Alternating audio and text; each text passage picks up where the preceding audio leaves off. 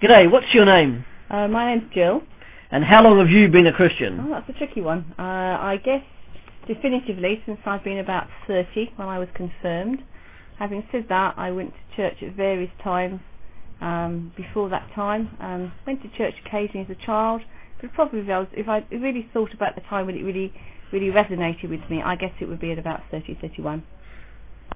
And what would you say is your favourite piece of Christian worship? It would have to be song. It would have to be songs. I love music, and I love the combination of music and words.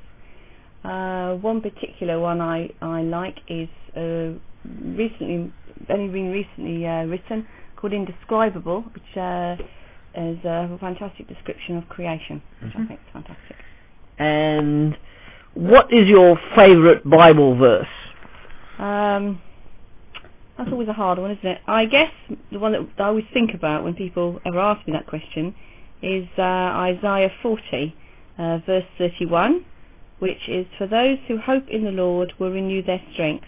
They will soar on wings like eagles. They will run and not grow weary.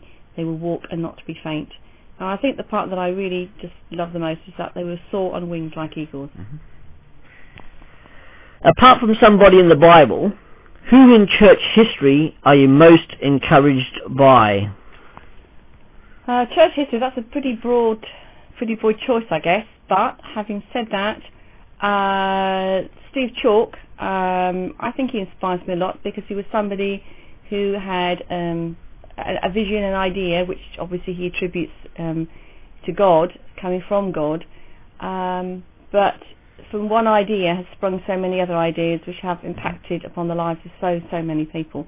And the vision keeps broadening, and it's not just dependent on what he does. He delegates to other people, and the whole thing just becomes incredibly helpful and useful. And finally, when was the last time God answered one of your prayers? Well, probably today, because I pray most days, or every day, I guess. But specifically, I guess last week my son went for an interview at a Bible college, and he's not prone to speak too clearly, and that was my prayer, I guess, that he could speak clearly, which he definitively did. So that's good. But I think it's not just so much an answered prayer, it's the fact that I find that God is placing people in my life, and I'm meeting people who seem to be there at just the right moment, or I realise in weeks later that they were there for a purpose. And it's a sense of a plan, things being laid out, that I actually find most powerful. Thank you.